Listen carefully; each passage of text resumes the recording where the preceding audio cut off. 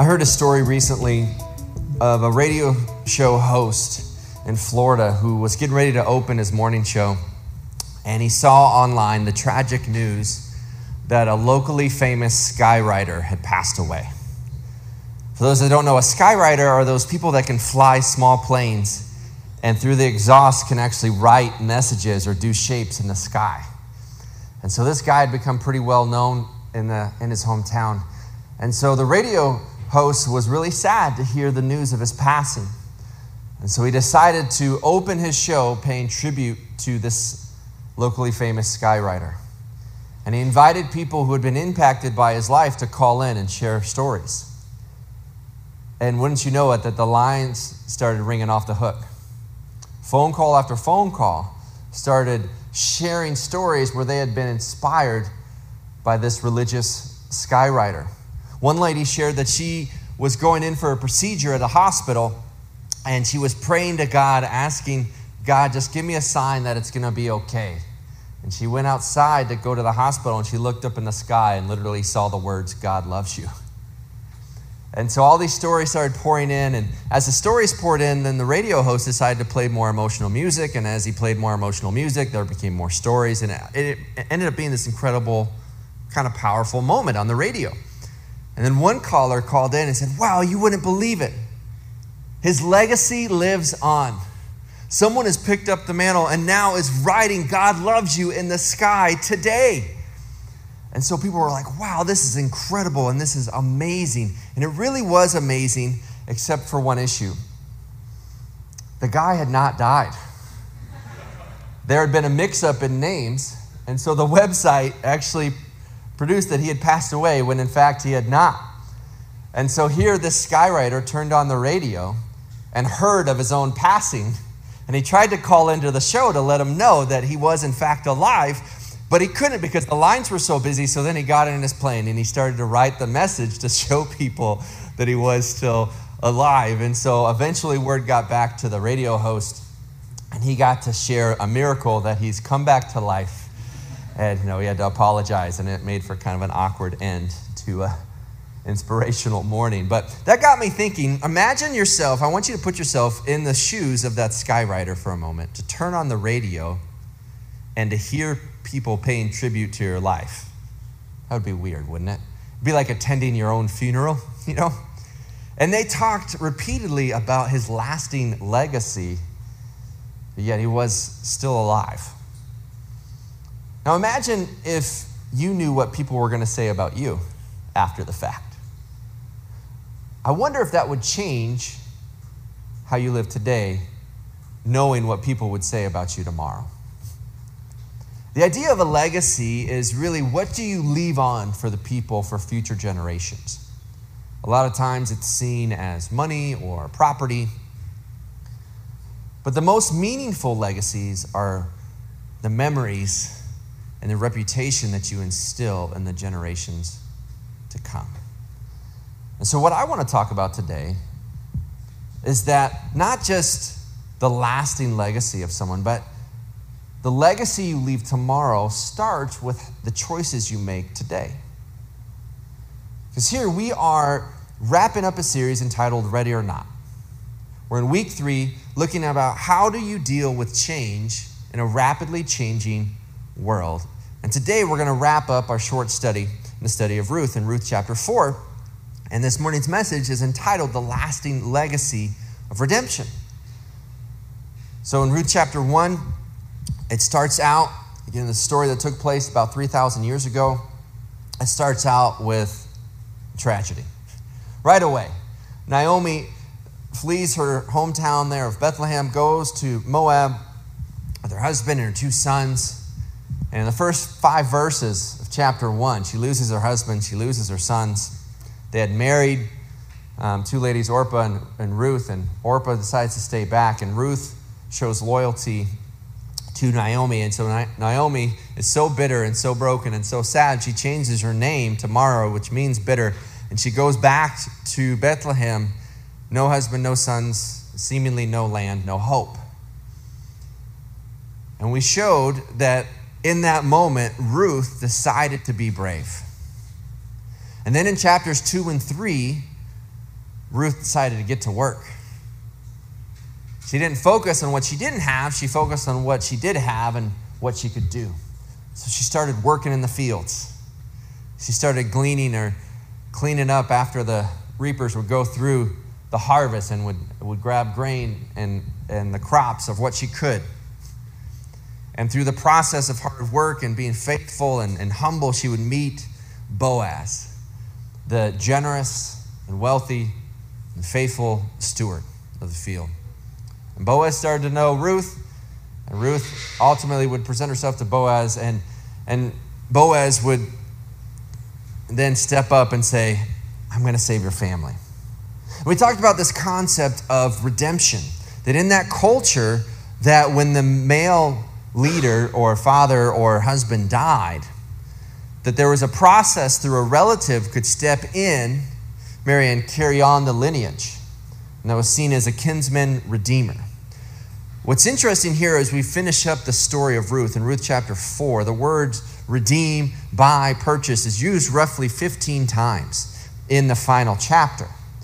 And the idea of redemption is to purchase or to buy back what was once lost.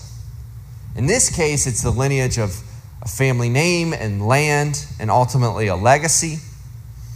But to redeem in today's age has lost some of its luster, lost some of its significance. And so we might think of redeem as just redeem a ticket for a winning prize. Or you paid for something, you're at the deli, they give you a number, you make an order, you redeem it, and you go up and you pick up what you had ordered. But at a much deeper sense, in this context, in this culture, the idea of redemption leads to salvation and restoration of a family, of a legacy, of a name. And so here we have the legacy of redemption found through the faithfulness of Ruth and Boaz. And so if you're taking notes, I want you to write this down, that how you build a legacy is this formula. Daily decisions plus godly provisions equals a lasting legacy. Daily decisions plus godly provisions equals a lasting legacy. We're going to see that God was present with them the entire way. But it started with their daily decision to make really obeying God their highest priority. I'll officiate a number of weddings, and one of the common things I say in the wedding ceremony is that great marriages are not made in a day, but daily. Daily through our choices and our attitudes and our actions, what we say and what we do, right? Parenting, same thing. Sports, teamwork, same thing. In your business, same thing. They're not made overnight. They're made daily with the little choices that we make. And so we see the faithfulness day in, day out, little choices of Ruth and Boaz, and then we see that God provided. And when you put those two together, it leaves a lasting legacy. So we left off the story at the end of Ruth chapter 3. Ruth had presented herself to Boaz, and Boaz said, I will redeem your family, except there is somebody else higher on the waiting list. There's somebody else that actually has the claim before I do. And so I'm going to go and present and see if he wants to redeem your family. So he goes to the edge of the city, he goes to the city gate where the elders are gathered. Little interesting note, oftentimes there the elders would gather at the gate of the city to make wise decisions for the city. In the New Testament, when they started what became known as the church, the description of the elders that would gather at the city gate were seen as ecclesia. So this picture of wise people gathering together to make decisions on behalf of the city would lead to the word where we ended up getting our picture for church. So Boaz goes to the elders and he says, someone can redeem Naomi's family through Ruth. And so he presents it to this guy who we don't know his name. He's simply referred to as the relative. And here's what's interesting. At first glance, when the offer is made to redeem Naomi's land, he says, yeah, I'm in. And then Boaz shares, well, to redeem the land, then you have to marry Ruth. And then he goes, I'm out. You know the song, "This land is my land, this land is your land." This guy was like, "This land's not my land, it's definitely your land." He's like, "No, I'm out." And he didn't want to marry Ruth, but also he wanted to protect his name and his inheritance in his land. But here's what I find fascinating. Here was a guy who was so nervous about losing the power of his name, and by turning this opportunity down, we don't even know what his name is. So in protection of his name, we lost his identity, and 3,000 years later, he's simply known as the relative. So he turns it down, and then Boaz decides, nope, I'm going to step up. I'm going to risk my name. I'm going to risk my lineage and my line to step in to save Naomi's line and to marry Ruth. And so he steps up and he marries her, and together they have a son. And it's this beautiful picture. And so we pick up the story in here in Ruth chapter 4, verse 14, and it reads this. Then the women said to Naomi, "Blessed be the Lord, who has not left you this day without a redeemer, and may his name be renowned in Israel. And he shall be to you a restorer of life and a nourisher of your old age. For your daughter-in-law, who loves you, who is more to you than 7 sons, has given birth to him." And then Naomi took the child and laid him on her lap and became his nurse. Oh, how about that love for a grandchild, right? Those in the room that have grandkiddos. When you get to hold that grandbaby, and then she gets to step in and to be nursed and to take care of this baby that's going to save their lineage. And it's such an incredible blessing and picture. But notice verse 17.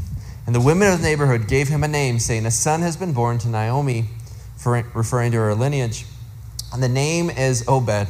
And he was the father of Jesse, the father of David. Hold up. Light bulb moment.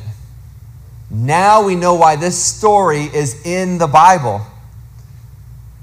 Because here they come together, they have a child, Obed, father of Jesse, to father of David. Does David ring a bell with anybody? David, the shepherd boy, David. David, the slay the giant, Goliath, David.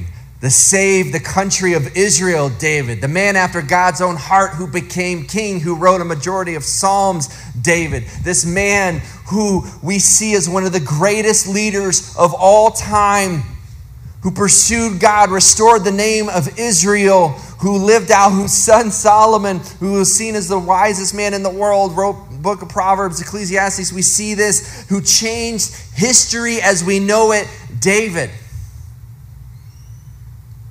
We now have the backstory to his family. I love backstories, don't you? He tells this whole story, and right at the very end, turns it and say, "Oh, that's David's great-grandparents." What? I'm a Star Wars fan, and for those that watch Star Wars, you know that the series started in episodes 4, 5, and 6. Right? And then years later, they came out with episode 1, and I was so excited. I remember going opening night, went with my friend Yazin, and we weren't super spiritual, we'll just say that. We just snuck in food to the theater. You know, no one else does that at all. You're shaking your hand or nudging people who do. But when I say sneak in food, my friend Yazin was like the master at it. Like he snuck in an entire 6-pack of RBC root beer, half a pizza, like chocolates, candies. I mean, he had like the whole deal. Like, I don't know, like, I just remember that because the credits rolled. It's got a very famous entry point to the movie, right, for Star Wars. And the credits rolls, the music of John Williams came up, and my buddy like clinked our bottles right there, front and center in the movie theater. We're like, this is great. We get the backstory, right? Darth Vader, Luke, all this stuff. It's awesome. And then we walked out of the movie hating Jar Jar Binks. Worst character of all time. And if you watch Star Wars, you know. And if you don't watch Star Wars, you're like, please move on. But here's the thing. I loved hearing the backstory. I loved hearing how we got to where we were. In sports world, my favorite sports team growing up and what I absolutely loved was the 90s Chicago Bulls and Michael Jordan. So last year when they showed the Last Dance documentary, it just saved us from COVID-19 as far as sports world is concerned. You know what I'm talking about? Like there was no sports, all the sports fans were super sad, and this backstory of the 90s Chicago Bulls came on, and we loved it. Why? Because we love the details to see how people got from point A to point B.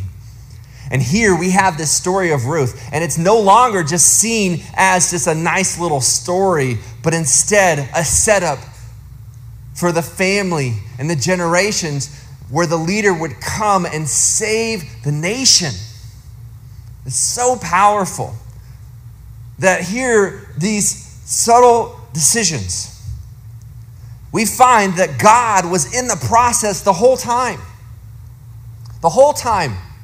With the backdrop of Judges, where it was seen as one of the darkest ages in world history, filled with addiction and abuse and evil. And in the middle of this chaos, we find and we learn that God was present and moving his purposes forward the whole time, and that God decided to use the faithfulness of Ruth in the midst of a tragedy to connect with Boaz in a field to begin a lineage that would ultimately save a nation. And we see how in 4 short chapters things change. Ruth chapter 1 started with a death. But in chapter 4 it ends with a birth. In chapter 1 we see the comparison of Orpah who turned back and Ruth who moved forward. And then it ends with the comparison of the relative versus Boaz.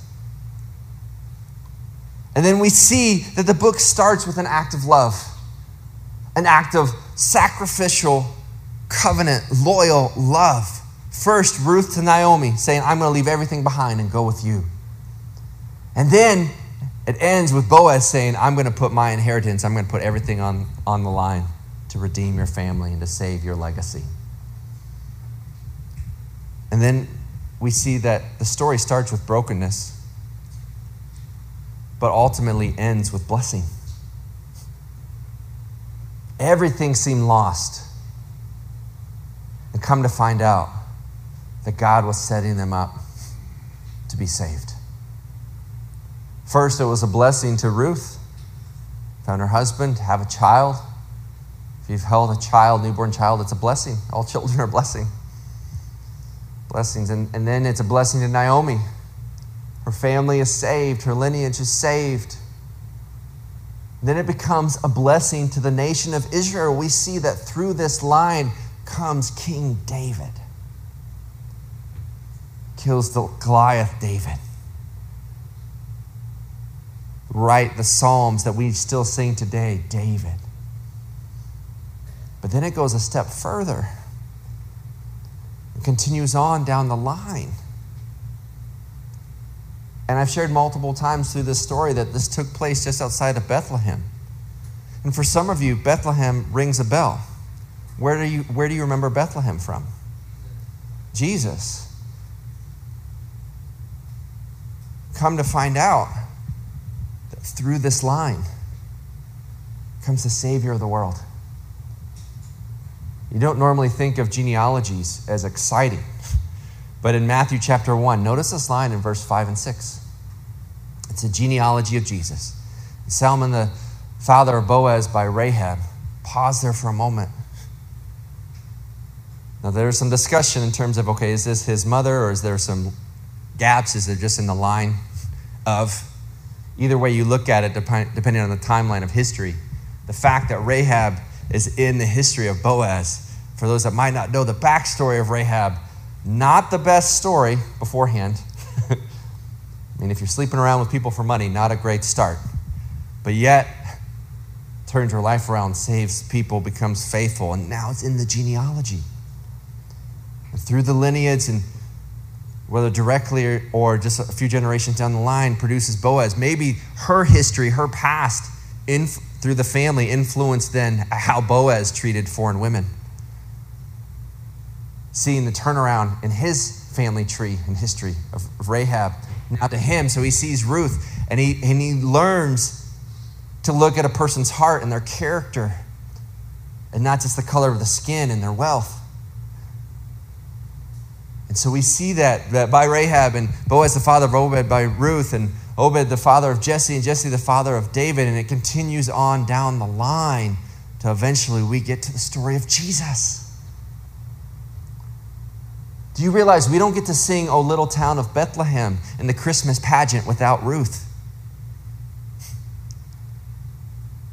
There's no way they could have known in that time that they weren't just saving her family. They would save a nation and ultimately the world. But this is where God steps in.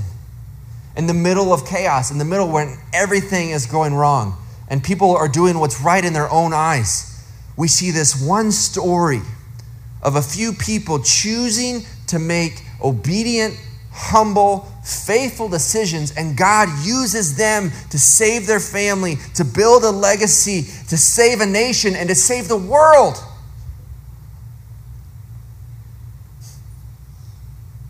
This next Christmas, when you see the pageant, when you sing the song, understand that when you hear the words Bethlehem, that it's connected back to Boaz and Ruth. Talk about a legacy. But their legacy started with tragedy. But here's what I've come to realize. What if tragedy is just a chapter in your story and not the end? Another way to put it, what if tragedy was not a period in your life, just simply a comma? Some of the best verses in the Bible start with something horrific, then there's a comma, and then we have this word but. We were dead in our transgressions, but God. See, Boaz is a picture of Jesus. Not fully, right? He gave out of his wealth, but he put his inheritance, his life at risk to save the family of another, to redeem another. Jesus actually gave his life, was the ultimate redeemer for you and for me. And so we have this event, this story that starts with tragedy. But tragedy was simply a chapter. It wasn't the end. It was a comma. It wasn't a period. Some of you in this room right now are watching online, have a whole lot of stuff before the comma. What I want to know is what's after. You see, Ruth and Boaz can tell us that they don't have to be defined by what has happened to them. And I want to share that with you. If you have experienced something tragic, something horrific, something difficult, maybe you've lost a loved one, maybe you've had a broken relationship, lost a job, feeling worried, feeling stressed, maybe you've been battling an addiction, understand that that is before the comma, that your story is not done. That for whatever reason, God has you here in this room, online right now, watching this for a reason. And I want to encourage you that you're in the middle of your sentence, not the end. That the story you tell tomorrow starts with how you live and respond today. That your story is not about being a victim, but being victorious. Your story is not about being abused, but overcoming. Ruth didn't have a great legacy before her, but her choices, her decisions forever changed the narrative. So that today we have the story of Ruth. What comes after your comma? And let's just be real. It's not like you lose a loved one, you lose a relationship, and then, and now I'm better. That's not how that works. Some of you might be walking with a limp the rest of your life. if we're faced with trauma or loss or grief, there are things that can trigger us in a moment, right away. So you're going to be walking with that the rest of your life. But here's the thing. If you've lost a loved one, what is the best way to honor the memory of someone you lost? It's to remember them and how you live. It's how you respond to difficult circumstances tells the greater story. That you don't have to tell the story of forever being addicted. That you can get the help you need. You can tell the story of how a marriage was poor, but now is strong.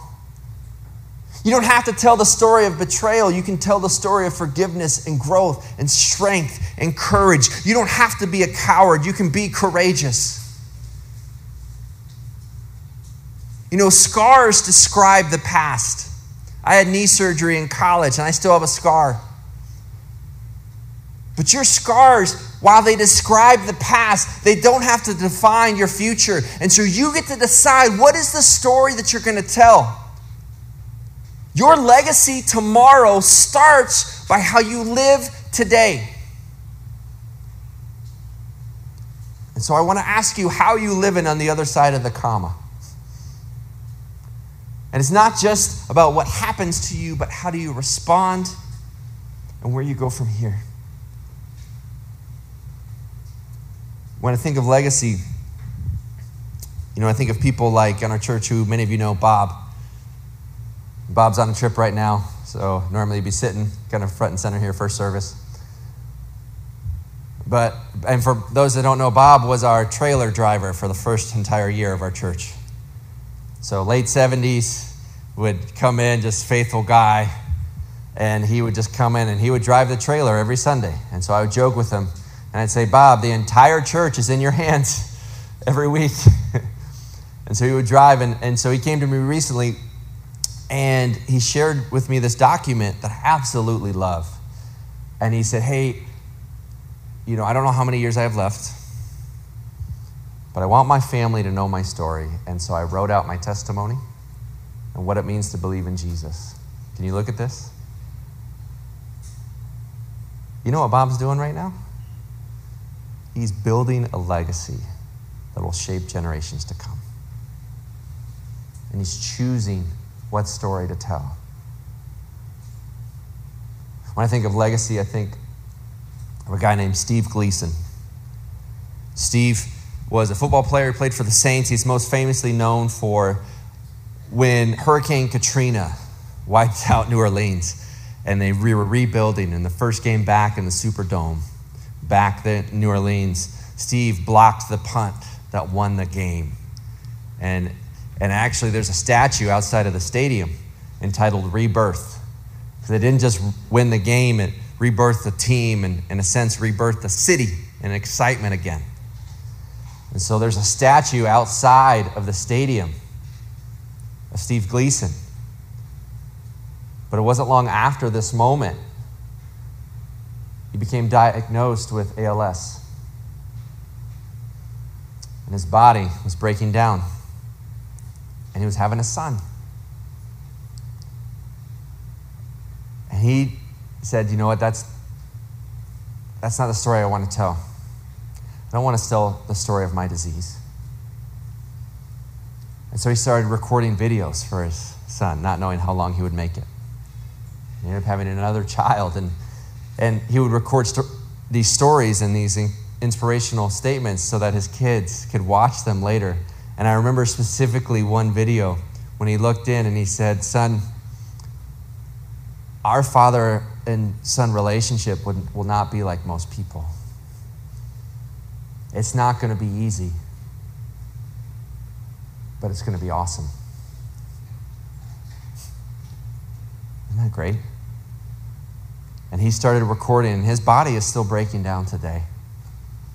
And they thought he might not even make it 2 years. He's made it 9 years, but now he can't even move. The only way he can communicate is through special technology where he can have his eyes map out letters on a digital board. But look at the legacy he's leaving for his family. Look at the story that he's telling and shaping for generations to come. I love that. It's not going to be easy. It's going to be awesome. That can be your story. That's the story of Ruth and Boaz. That's the story of redemption. Because the formula to building a legacy is daily decisions. What you do now, what you say, every moment matters. Plus godly provisions. God was moving even in the midst of all that chaos to lead to a lasting legacy. We now have a Savior, Jesus. The greater Boaz, the greater Redeemer, the greatest Redeemer, who paid the price for you and for me. When he died on the cross and paid for our sins and redeemed, purchased us back, restored us back to life, and when he rose again, we can rise. And that means that it doesn't matter what's on this side of the comma, that you can have eternal life, an abundant life now and forever through him. Whatever change, whatever challenge you faced in these past year, health, broken relationship, worry, doubt, addiction, job loss, I'm here to tell you, you're at a comma. And God's not done with you yet. And the legacy you want tomorrow starts by how you live today. Will you pray with me? Dear God,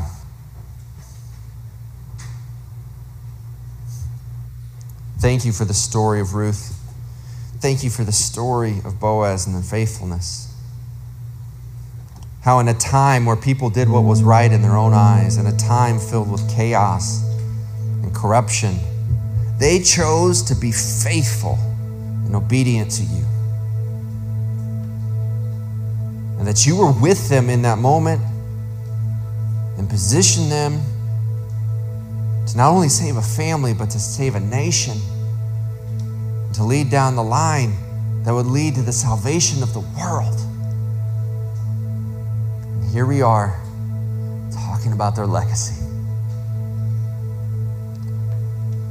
God, for those in the room right now who have experienced tragedy, who've experienced betrayal, who've experienced heartache and difficulty, my prayer is to help them remember you.